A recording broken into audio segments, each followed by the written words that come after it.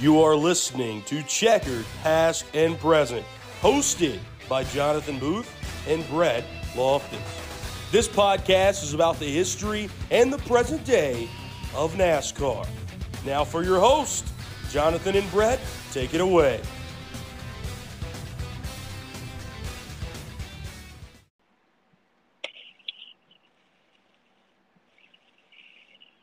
Hey everybody, welcome back to the show. Today we're going to look back at the Indy road course. The playoffs have definitely been shaking up. I am not going to say we saw a surprise winner, but the way he won was a huge surprise to me. And I think that opinion is going to be the same of my co-host, Brett. Yeah, I definitely would agree. Michael McDowell, if you didn't see, won the race on Sunday at the Indianapolis Roval. You guys heard last week I picked Chase Briscoe. I almost went with Michael McDowell, though, for my Ford pick. Wish I would have now. But, it was a great race. I felt like only one caution with no stage breaks. Still have stage points, but no stage breaks. That made it very, very interesting. Michael McDowell obviously won, leading 54 of the 82 laps. Dominant performance. One of the more dominating performances we have seen all season long. He scored 59 points, which is the most out of anybody. Absolutely amazing what he was able to do. Chase Elliott ran second, Daniel Suarez third, Tyler Reddick fourth, and Alex Bowman fifth. So it was obvious that the Chevrolets also brought speed. But, and Chase Elliott, looked like he had the best car, but just didn't have quite enough to run Michael down in those last 10 laps. Chase Briscoe, who I did pick to win the race, did finish sixth. He talked to him after the race, and they talked about, how he and the team just feel like they can build so much confidence in Indy, and he really feels like that's going to go in the next week at Sonoma. But we'll talk about that here. I don't know why I said Sonoma. At Watkins Glen. Martin Truex Jr. seventh. They continue to have strong runs. Kyle Larson eighth with another top 10 finish this year. Continues to pour it on. Christopher Bell ninth. And SVG with a second top 10 in his mini Cup Series starts. And then just right outside the top 10, worthy to note, back-to-back winner Chris Buescher finished 11th. Didn't quite have the speed that the guys in the top 10 had, but still solid day for Chris. And then Ty Gibbs, who was dumped by SVG, and I know we'll get into that, ended up driving all the way from the back to finish 12th. Other notable finishes in the points picture, Bubba Wallace 18th. Not the points that they wanted to have, but still able to come away with something. Brad Keselowski had some good stage finishes. Despite finishing in 20th, he came away with 24 points. Same thing with Denny Hamlin in 19th. Kevin Harvick lost a little bit of sand, if you will, a little bit of ground on Brad Keselowski, finishing in 23rd. Jenson Button, kind of a disappointment from him, finishing 28th. And then Joey Logano and Kyle Busch, two notable names to have issues, and finished 34th and 36th, respectively. So, Jonathan, I feel like we hit all our notables there. Let's talk about our finishes and kind of recap the race a little bit. What give us your initial thoughts and maybe some guys you were surprised by outside of Michael McDowell? Well, I'll go on the bad end of it. I was surprised by Joey's early struggles. I know, me and you talk about it a lot when we ain't on here because, he's your guy. But it's rare to see Joey make a mistake that bad, especially that early when nothing's really on the line yet. Yeah. Which got him behind the 8-ball for the whole day, and they just never could recover from it because never had a caution after that incident in turn one and stayed behind all day. Noticeable finishes to me. Chase Briscoe, you pointed him out, finishing sixth. For some reason, like you said, he can drive around that. He's probably the one person that's hoping they don't go back to the Oval next year because that is a guaranteed top 10 run for him. And he probably outdid what the car had yesterday, to be honest, just because of how good he is there. And maybe they can carry it forward to the Glen. I'm going to look at these top three. Reddick was maybe an outside chance to win the race. I feel like Larson may have had a chance to win the race, but he wouldn't shot. I think it's turn 10. Correct me if I'm wrong. I'm not 100% sure. I think that's turn 10 where he overshot it. And then he had a flat spotted tire, lost a bunch of time. I don't know if he could have been a threat, but he was the only one up there in that top 4 range, I think, that could have stayed with Chase and them. The car that I think that really hurt themselves yesterday was Daniel Suarez, because I think he really would have caused McDowell problems. But unfortunately, like we've talked about with other teams, they have an issue on pit road with the air hose getting hung underneath the front of the car, and they lose a ton of time, and he just couldn't maintain it. And he was faster for the first, I'd say, 15, 20 laps of a run. And then McDowell would pull away, because if you watched it, he gained 3 seconds on McDowell in that run yesterday after the pit stop. And I believe he would have been a real serious threat. Unfortunately for him, that did not come to play. But on the bright side, he's got a really good track for him coming up next week. And you brought up Bubba Wallace. 18th, honestly, for him, I'm not for the road courses, isn't terrible. No. What hurts is who won and then who got the stage points. That's what hurt with McDowell winning, because that changed the whole picture. Just one quick note. Nobody clinched on points this week. We talked about it was possible since McDowell won. Nobody did, but either Kevin Harvick or Keselowski is going to be in. It just depends on what happens. If there's no more new winners, they're both going to be in, obviously. But next week, I think Brad's going to probably jump Kevin in the points. Correct. Now, that's a good point to bring up. I got a few points I want to bring up, and then, some few points we'll talk about together. As you mentioned, once we get to the points, but we'll go ahead and talk about that. If we have a repeat winner next week, Kevin and Brad will both clinch playoff spots. Mm-hmm. But if we have a new winner next week, then, like you said, it'll be between Brad or Kevin to make the playoffs. I think some interesting stuff we had to talk about. You mentioned Joey. Joey is a very up and down guy on a road course. Like you said, don't see those mistakes out of him.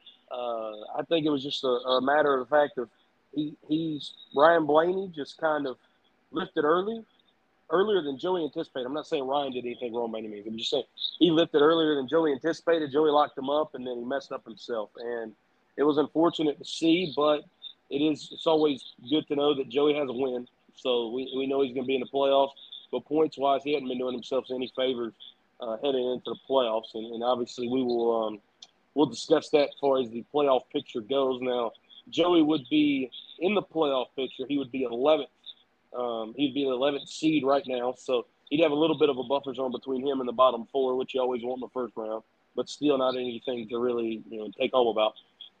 Ford wins their 3rd straight race. I think that's a great point to make here. And not because I'm a Ford guy. Like, just looking at it from a race fan standpoint, Ford had won just 2 races right before 3 weeks ago. They had won, 2 races in the first 21 races of the year, and then they won 3 in the last 3 weeks. So I think that's wonderful for the sport, really. And again, a lot of people say, well, you're just saying that because you're a Ford fan. Yeah, that does play a factor in it, but I think we all, as race fans, we want to see whoever we pull for manufacturer, driver-wise, team-wise, or even sponsor-wise do well. But it's always good to see the manufacturer somewhat equal. And I think that now that Ford's kind of finding something, I think that's good. I'd be saying that if Ford had dominated the whole year like Chevrolet has, and now, say Toyota had started to find something, I think it's good to see all 3 of the manufacturers equal. Chris Busch, we talked about it, finishing 11th. That ends his 9 straight top 10 streak on road courses, despite finishing 11th. I ruined it. Yeah, you ruined it. You predicted him to win, but it was still a good run from Chris. I guess you could say 10 straight top 11s. That's not too bad on road courses. But the thing that I want to talk about here, 2 things.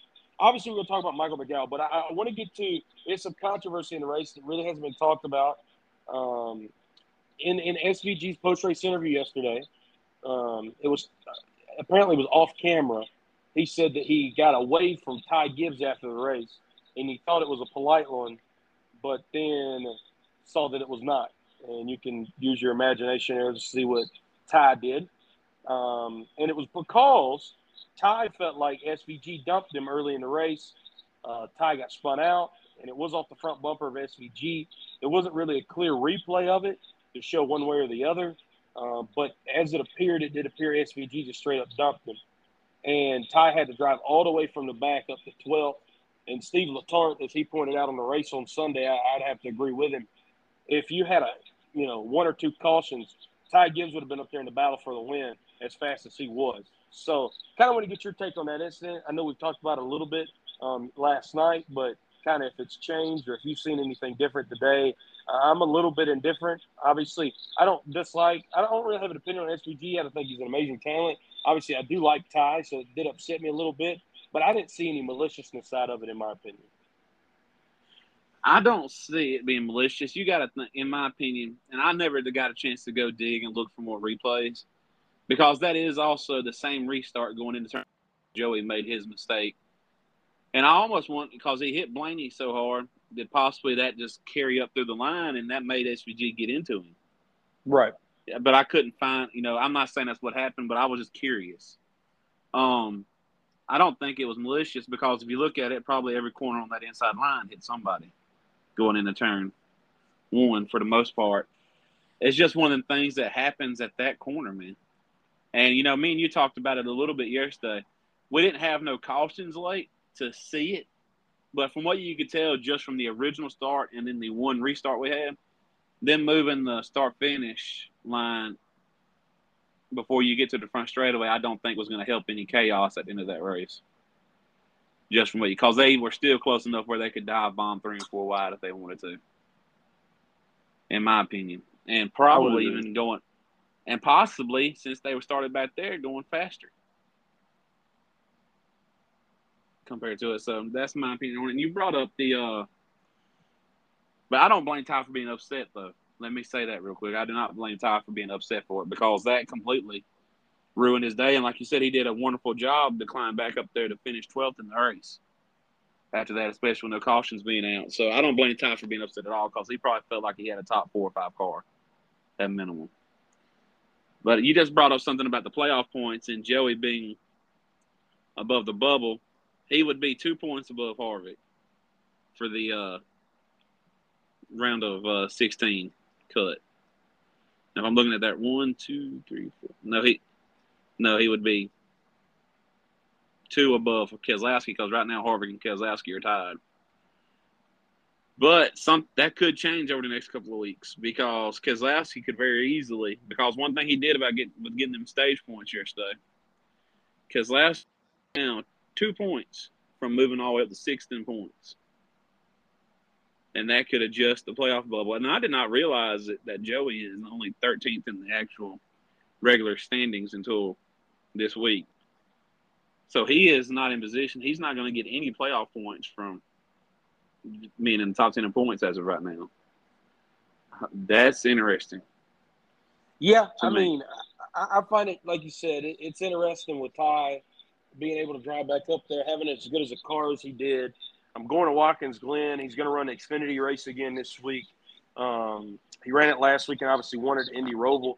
I think Ty's a threat this week, and he's pretty much, I feel like, going to have to win at this point, being as far down. I mean, he's 49 points below Bubba, which would, obviously is the bubble driver to make the playoffs right now. Not saying that point swing couldn't happen, but you would and this is possible now for Bubba to have a really bad day and Ty to have a really good day. That is very possible. But what's not very likely is for Daniel Suarez, who sits in the middle of those two guys in the standings, to have a bad day. So I don't see Ty being able to make up that many points on the 16th spot because of who lies in front of him with Daniel Suarez. Yeah, Joey, I hate to say it. I feel like he's shown speed this year at times. I feel like, they still got a lot of good stuff going on. He's just not – it's not a championship team over there with them right now. And, only 11 top 10s through 24 races. Joey Logano is a good enough race car driver. He should be having a 50% top 10 percentage with ease. Joey, in my opinion, should have 15 top 10s at this point. And I know when you look out through the rest of the field, nobody else does. But Joey's also been hard-pressed for luck this year, I feel like. And it's just it's disappointing as a fan of his, but it is what it is. You're going to have those down years. Chris Bushwick made a lot of noise with those wins Mm-hmm. to move him up to what would be 8th in the playoff standings if the playoffs started today. Obviously, MTJ, he's going to run away with the regular season points championship now, barring something catastrophic happening. Yes, he can clinch it this week. Yeah. So, I mean, that's incredible to be able to clinch it a race early. And obviously for him, that's what he wants to do because you never know with the uncertainty of stuff that could happen at Daytona, right? No doubt. Just got to make up a few more points on Denny, and he'll have that locked in going to Daytona with a 60-point lead on Denny Hamlin. But which if the playoffs started right now, it would be William Byron who'd be the second seed. And I know we talked about that a little bit last week. Pretty much nothing else really changed. I mean, I know Michael winning shook up a lot of stuff in the bottom, but not a whole lot's changing towards the top. We don't really have a true fight for the regular season championship. So, but I did want to talk about. I know we talked about the points, talk about the race. I want to talk about how special it is for Michael McDowell to win. I don't think a lot of people have. I think NBC did a great job yesterday, but I think the attitude kind of gets lost because it wasn't his first career victory. Obviously, coming into 500 2 years ago now. But with Michael getting his second career win in a front row motorsports car, I read today, Jonathan, and I don't think this will blow your mind, but it's still impressive. They don't have one of those like Eagle test things in the FRM facility. They have to go to RFK to go through like a mock testing inspection. And for those not familiar, even Junior Motorsports, I toured their facility back in May, being an Xfinity facility, has one of those Hawk, laser, whatever things they're called. They have one in their facility, which most of your top-tier teams do. Front Row doesn't even have that. They don't have the top-tier equipment like a lot of these programs do. And for Michael McDowell to go out there and dominate the field yesterday, and I get it, he is a very good road course driver, has been for years, but still, in the equipment that he was able to go out there and dominate in, and as well as he'd been running all year up to that point, that was one of the more impressive wins that I have seen, not this year, but I'll say in my lifetime, just because of that equipment. Is a very impressive drive from Michael. I agree completely. Like I said at the beginning, I'm not surprised he won on a road course because he's always in that top, I'd say 3 to 7 range right in there.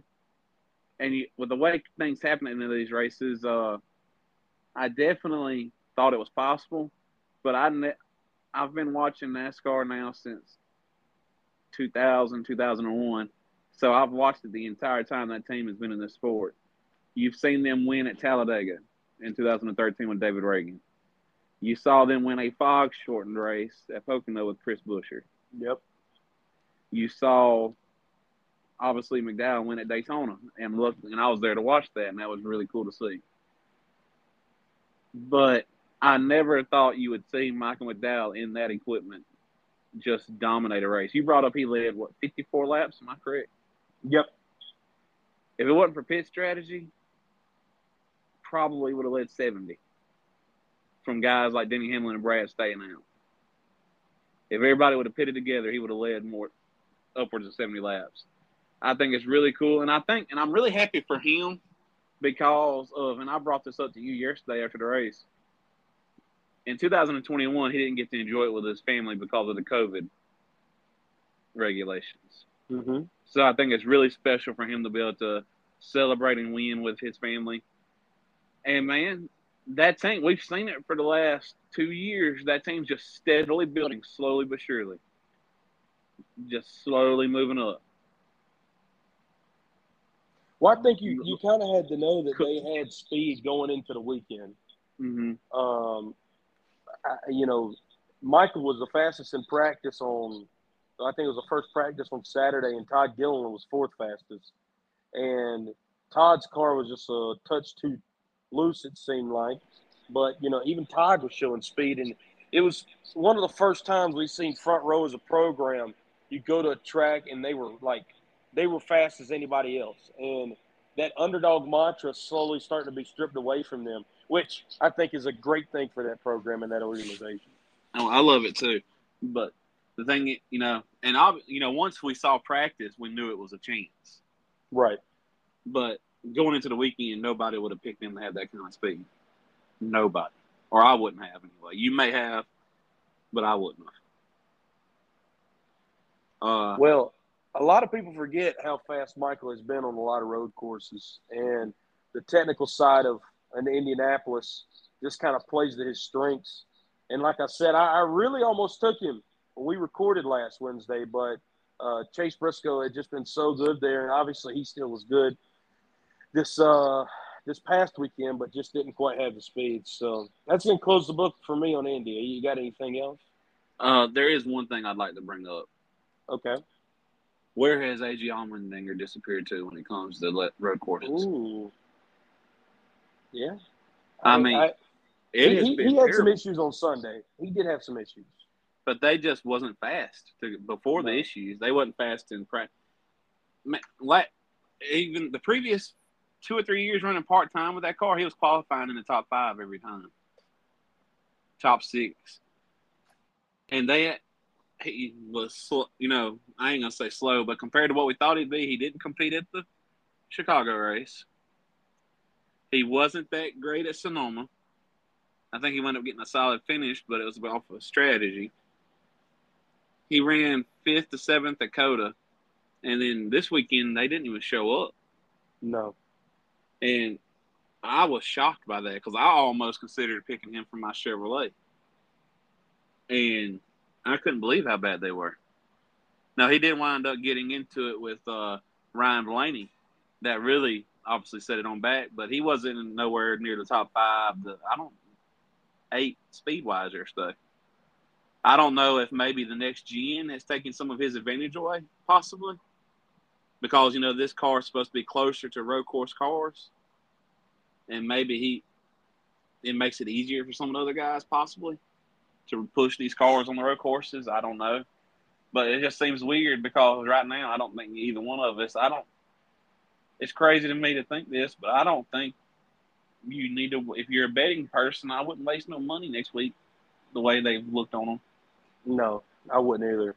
I just think it's rather disappointing for Matt Collick because the big expectation and reason he wanted to promote him to the Cup Series is because of the speed that AJ has shown at road courses with that organization, both in Xfinity Series and, quite frankly, in the Cup Series, right? Yeah. He wanted the inaugural Indy Roval race just 2 years ago, and the fall off has been incredible for that team this year. Justin Haley's been rather disappointing. AJ's been rather disappointing. I feel like one of the only bright spots this year was Justin Haley. Finished I can't remember. He finished second in Chicago Street Race, if I'm not mistaken. And then Chandler Smith had a really good run for him in his Cup debut at Richmond, the first Richmond race. But I don't know. It's been a rather disappointing year for Colleague, and I think they're just like Legacy and some other teams ready to turn the page. And I guess it's time for us to turn the page to Watkins Glen.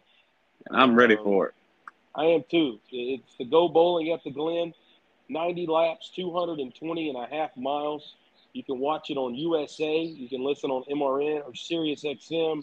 And as always, if you have Peacock, you'll be able to catch some extra stuff on there. As we mentioned, it'll be 90 laps, 220.5 miles. Last year's winner was Jonathan's main man, Kyle Larson. Correction. 2-time defending winner right now. Oh, excuse me. I'm sorry. I am so sorry. I knew that, but I was just going to go with last year. I couldn't. There ain't been much to talk about lately with him, so I had to brag about something. That is true. But, yeah, this is known as the fastest road course on the circuit, if not in motorsports. This is by far, and I know Jonathan agrees with me here, this is my favorite road course. I think this provides the best racing because of 2 different factors. It is fast, but you don't have that much room to kind of drive away. There's so many different braking zones, but also, like I said, it sounds like I'm being contradictory here, but if you watch the race, you know what I mean. There's so many different braking zones, but there's also so many places where you can really get on the throttle. You can make up ground. You can also lose it. I love it here. Watkins Glen reminds me if a short track was a road course. And again, that might not make sense to a lot of people. Jonathan, I hope that makes sense to you. I absolutely love it. I absolutely love it, too, and I understand what you're saying. There's aspects of it to where you would think it's the super speedway of a road course.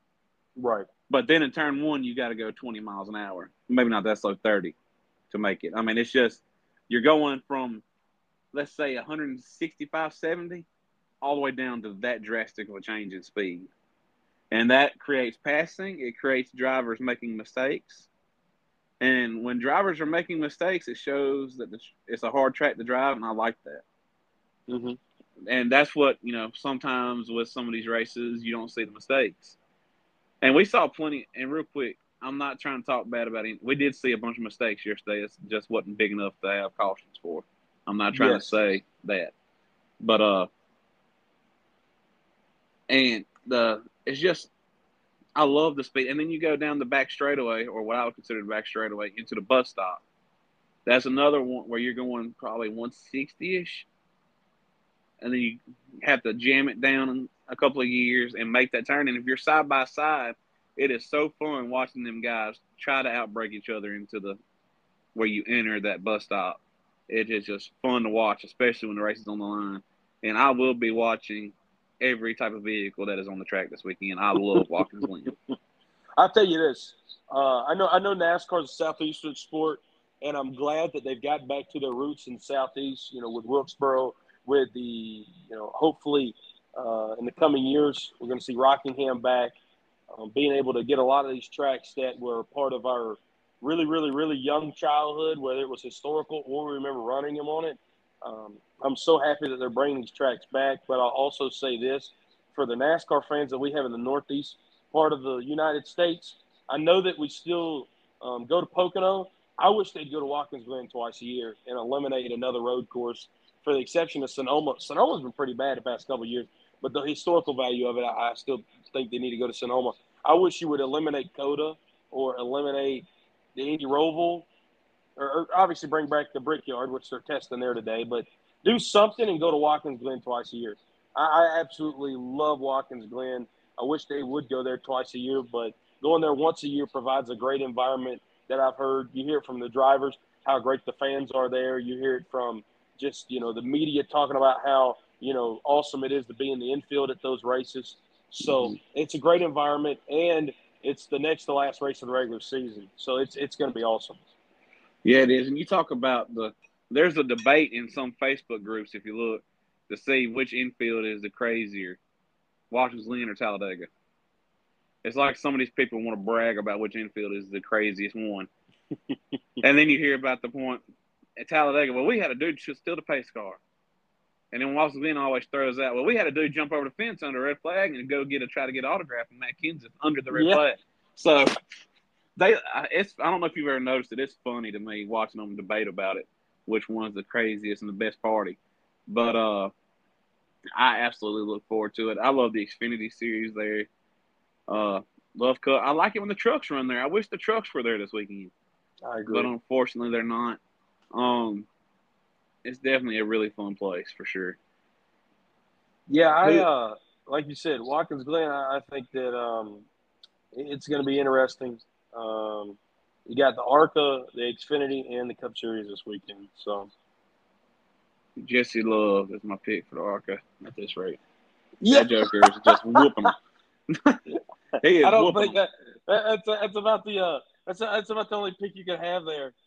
Jesse Love, he's a name. I know we don't talk about this a lot on the podcast, and not to stray away from our picks, as you guys know are coming up next. But I look at Jesse Love, Corey Heim as two guys that, unless you really follow the sport, which I know there's a lot of people out there like us, more than we recognize, but there's also a lot of just, I call them Cup fans.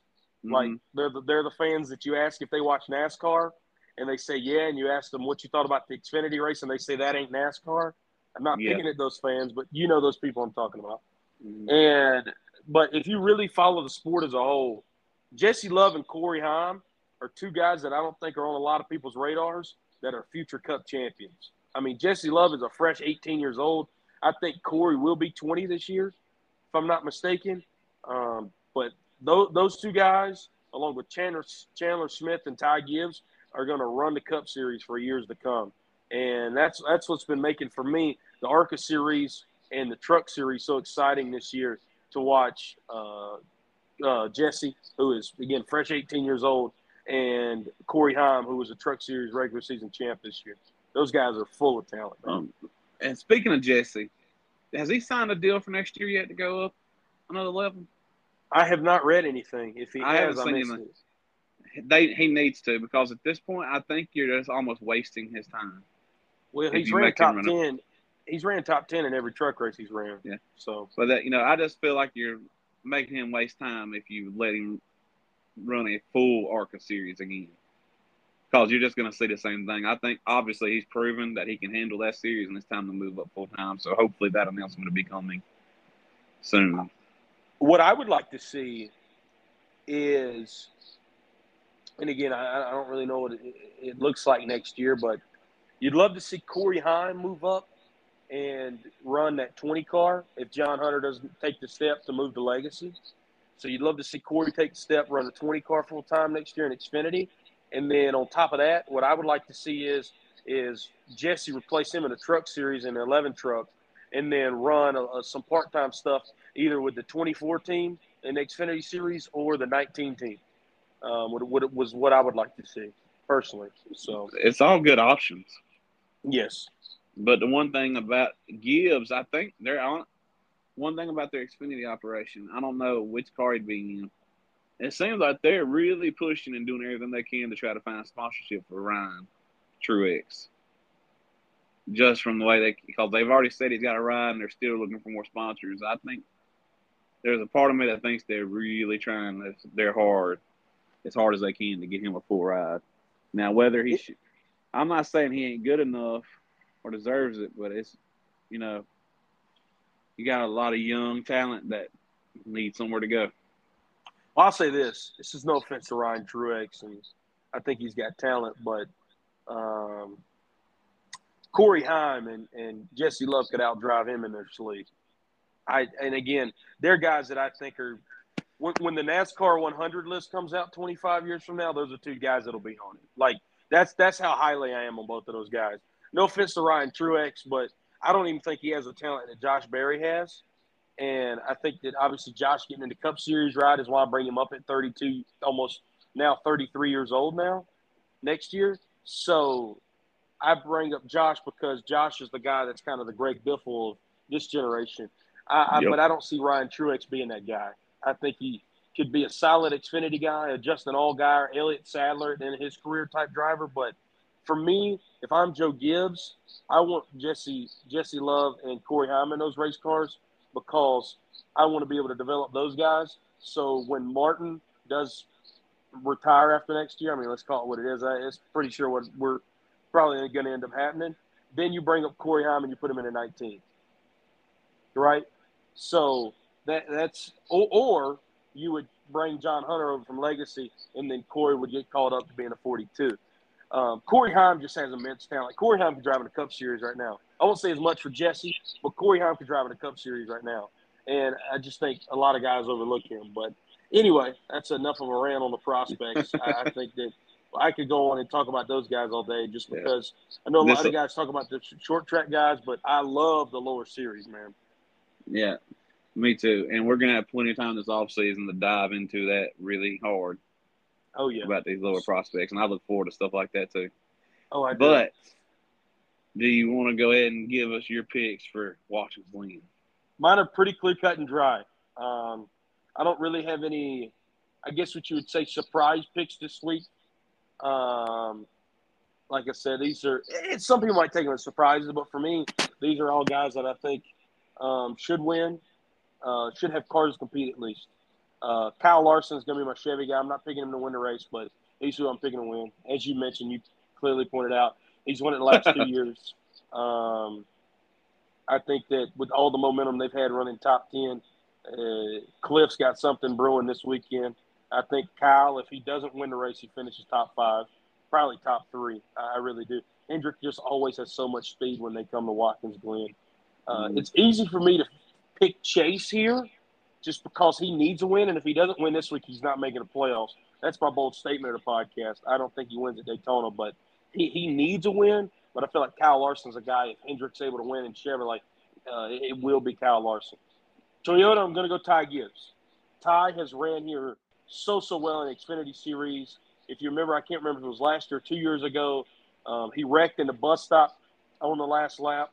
Would have at least finished second, but I forget who he got in the incident with. I think it was Justin Allgaier, if I'm not mistaken. But has always ran well here in the Xfinity Series. He showed a lot of speed last week. He's shown a lot of speed just about on every road course we've been to this year. I think Ty has a really good finish, if not getting his first career victory. But the guy that I think is going to win, I think Ford makes it 4 in a row. And we've talked about him in the podcast already. This is the only road course he's ever won at in his career, and he actually swept the weekend when he did it back in 2015. Could have been 14, but I believe it's 2015. Joey Logano. Joey doesn't run well on a lot of road courses, but he always is good at Watkins Glen. I think he gets a second win this year, and I think he gets his second career Watkins Glen victory. So those are my 3 guys. I'm going Kyle Larson, Ty Gibbs, and Joey Logano, Joey being my overall winner. But I wouldn't be surprised if any of the 3 won. So, well, good picks. I feel like the first 2, I honestly would feel more confident in Ty than Joey, just because that there's just something a little off. And like you said, historically, I think if you look 20 years down the road from now and look at career totals, Ty Gibbs is probably going to be pushing up there with Chase Elliott, Gordon, and all them. Well, not even 20 years with me, as far as road course wins. Because he's just got unbelievable talent. I think Joey will definitely do better than he did in Indy, though. And obviously, I ain't going to disagree with you picking Larson. So this is where my heart wants to do the same thing. I want to say three-peat. It's so rare that happens. I agree with you. I really think this is a week where they're going to be really strong. But my gut is telling me to pick Chase Elliott. I'm not picking him to win, though. I think one thing I will say about your pick, Larson is one of those guys that likes winning so much he ain't going to just not race Elliott if it comes down to it for Elliott to get a playoff spot. I don't believe he's just going to let him have it. But I think Chase for Chevy. Ford, I'm going with – I honestly don't know who I want to go with. You know what? This is his best road course. He actually showed some speed yesterday, did not start well, had a bad qualifying effort. So they had to try an alternate strategy that just didn't play out. I'm going to go with Brad. All right. And by the way, Brad, if some of you are new to NASCAR, you need to go back and look up the 2011 finish at Watkins Glen. One of the best finishes in NASCAR history involving Brad and Marcus Ambrose.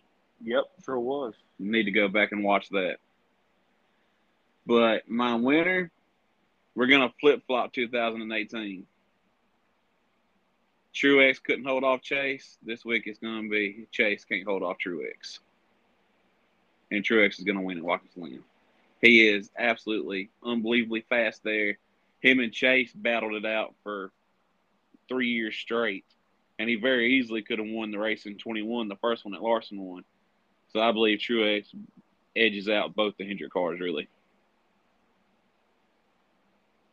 to win at the Glen.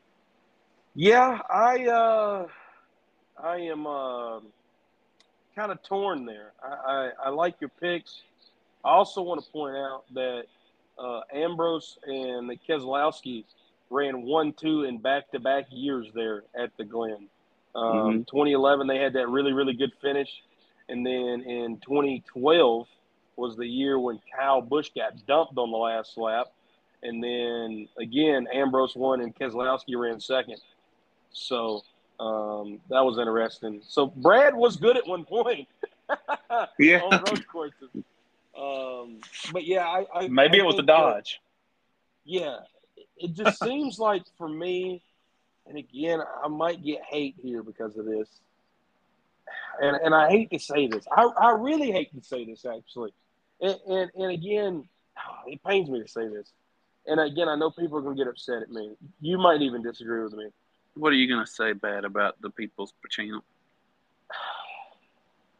You remember 2015, right? I know you were there. You lived it. Yeah, and I remember being really disappointed. Kyle Busch won 4 races in the regular season to make the Mm-hmm. top 30 and to make the playoffs. And then he went on his dominant run in the playoffs and won his first championship.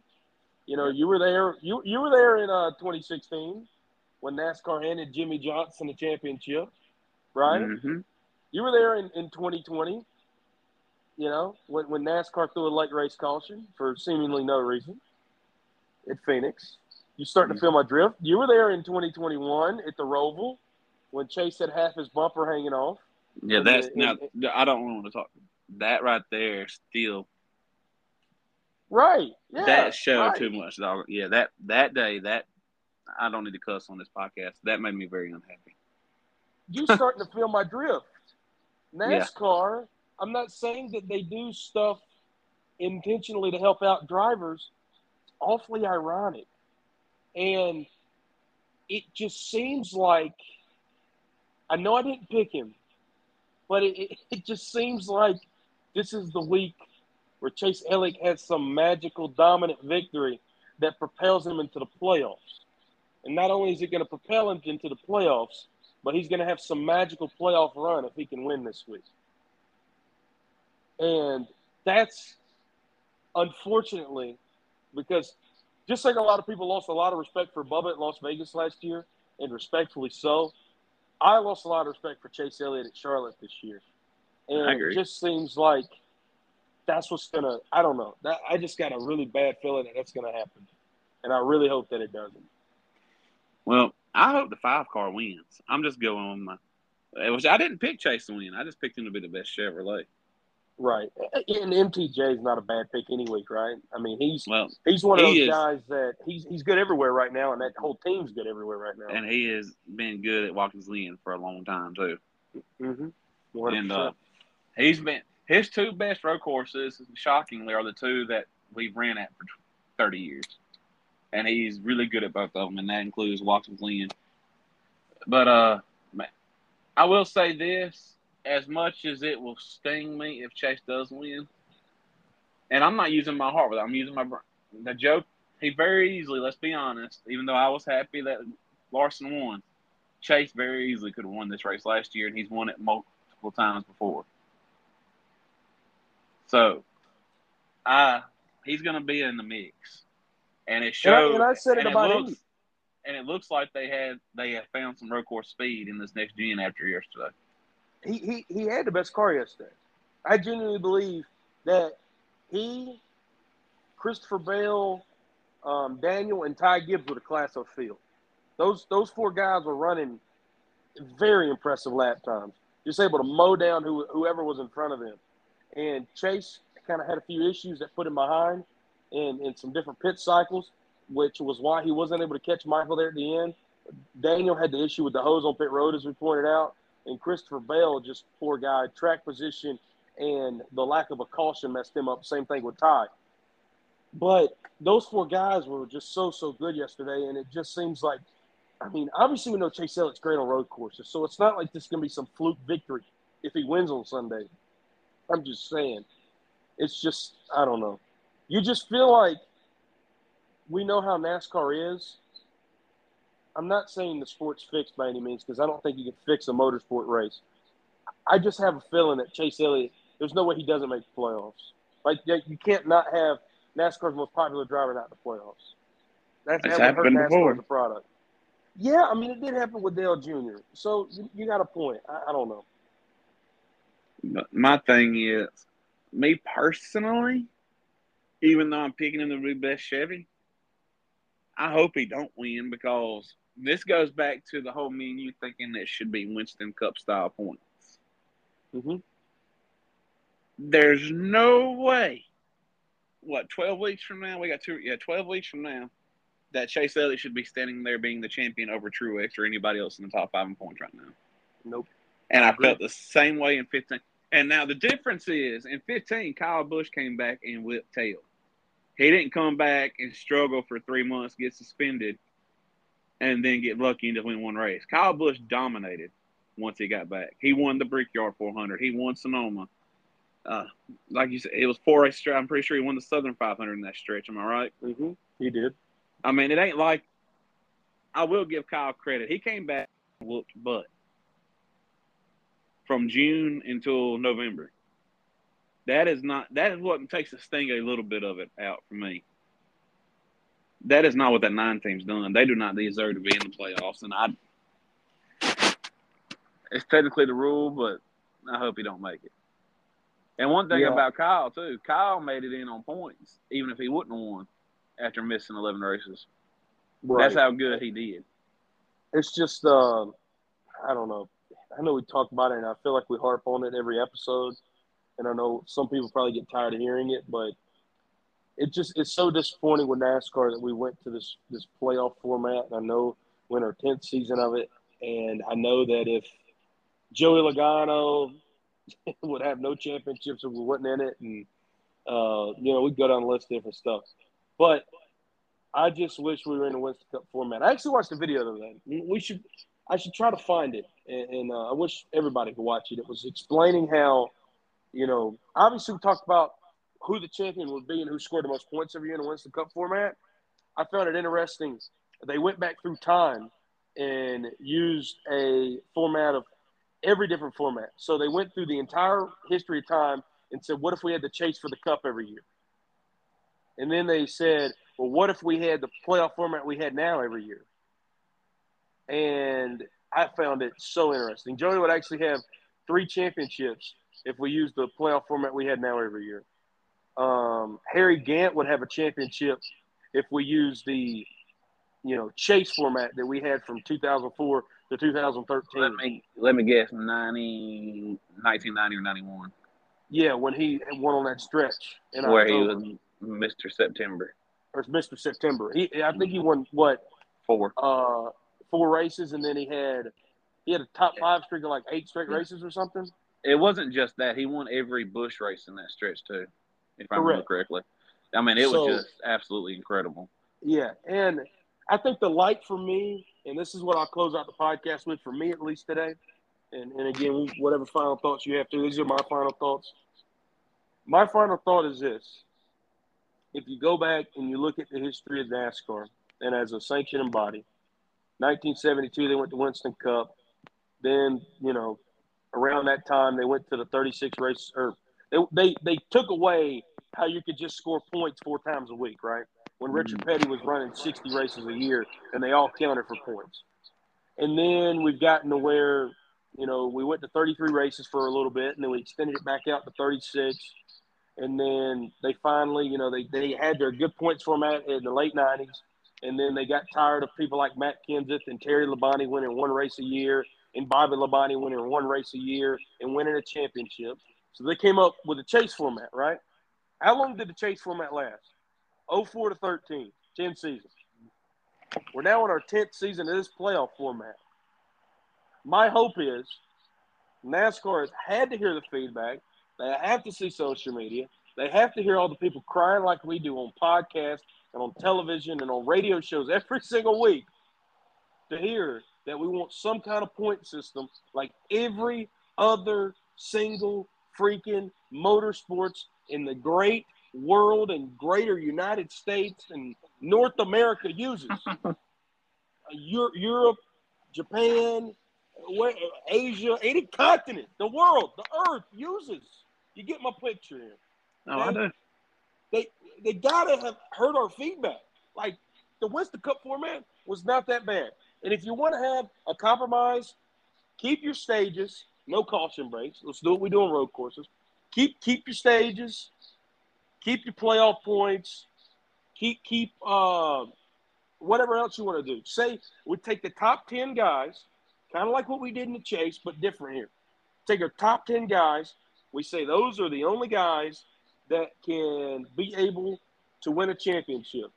And you just eliminate a guy after each something. Maybe no eliminating anybody. We got to get back to some kind of points format here. And I know they're going to want to compromise with a playoff format too. But we got to get to some kind of it's. Let's just say this: it is going to be a shame this year if Martin Truex Jr. if he continues out what he does over the final 12 races, it's some kind of consistency of what he's been doing. It's going to be a shame if he doesn't win a championship, right? Whether you like him, you love him, or you hate him. Again, I'm not a big fan of MTJ. I'm just being factual here. He's been the clear-cut and best driver in the circuit this year. It's going to be a shame if he doesn't win the championship. And that's what bothers me about this format. These guys are going out here having amazing seasons, and at the end of the year, you end up with an empty cup. And for me, I point back to 2020 when Chase Elliott had a horrid year and then still some way found himself in the Final Four. And your best driver that year didn't even make the Final Four. And Kevin Harvick would have won the championship by 2 races if we'd have just ran a regular points format that year. And people say, well, Chase would have won the championship last year. He would have. And it's a good point to make. And I know I'm going on a rant right now. It just bothers me so much. I'm done. That's my final thought. Well, here's what I'm going to say. Ty Dillon in the round of 16. Does anybody think that should happen? The man is 32nd in points. If he wins at Daytona, he's in the playoffs. Yep. And depending on what happens this week, could knock out Keselowski or Harvick. That's one of my biggest issues with it. And obviously, we've talked about it. One of my biggest issues with it is how you get in the thing. That's just like last year. There is no way on God's green earth that Austin Dillon should have been in the playoffs. And it happens every year, but right now, Ty Dillon is the worst driver that has ran every race in the points. He can still make the playoffs because NASCAR, for some reason, wanted to make it easier and get rid of the top 30 rule. I still ain't understood that. I'm like you. I've been thinking about that this year. It's been 10 years. I hope maybe, possibly, we're going to change it. I honestly think the original chases would be better. At least then, the guys that were in it had to be real consistent in points because at first it was the top 10 drivers in points. Then they moved it to 12, but because they had the 2 wild cards the last several years of it for the guys between 10th and 20th with the most wins. But, man, it has been so – and maybe I'm more – because I think back 2004, 2007, 2014. And what really bugs me about it is my guy, my all-time guy is Jeff Gordon. I don't care what anybody says. My opinion, best driver of all time. And if we wouldn't have changed the stupid points format, people would talk. But now people don't even talk about Jeff. They want to put like 3 or 4 people ahead of him for some reason. He is the winningest driver in the modern era of NASCAR. Well, it's like, and I love what Dale Jr. said last week. I listened to a bit of his podcast. He and Mike Davis were talking about how Jimmy Johnson didn't get voted in unanimously. We can all agree that those voters should be revoked their votes, correct? No doubt. But nobody has been voted in unanimously. And I think if you feel us and you agree with us here, you should go and watch his podcast. Because Dale Jr. kind of said, yeah, he goes, I was very upset. He goes, but then I kind of sit down 4 hours later and I think, well, 93% is really, really good. He goes, it's way more than I got. He said, I'm saying he should have got way more than I got. He said, that's way more than I got. He said, it's more than my dad got. It's more than Richard Petty got. He said, it's more than David Pearson got. He said, and some people out, he said, more than Jeff Gordon got. He said, there's some people out there that don't even believe that Jimmy's the greatest driver of all time. He said, there's people out there that believe David Pearson's the greatest driver of all time. And he didn't get voted in unanimously. And Mike Davis came and said, well, we're basing this off championships. He goes, well, if you look at wins, only one man was better than David Pearson. He goes, he said, my dad doesn't rank. He goes, he's not even near David Pearson on the wins list. So I love the transparency from Dale Jr. And that all ties back to the points format. When you look at NFL football and you compare the 49, or you compare Joe Montana's, I think he won 4 or 5 Super Bowls, to Tom Brady's 7. Those are comparable, right? Because the game of football, while it has changed, you still score touchdowns the same way. You still play postseason the same way. It's still the game of football.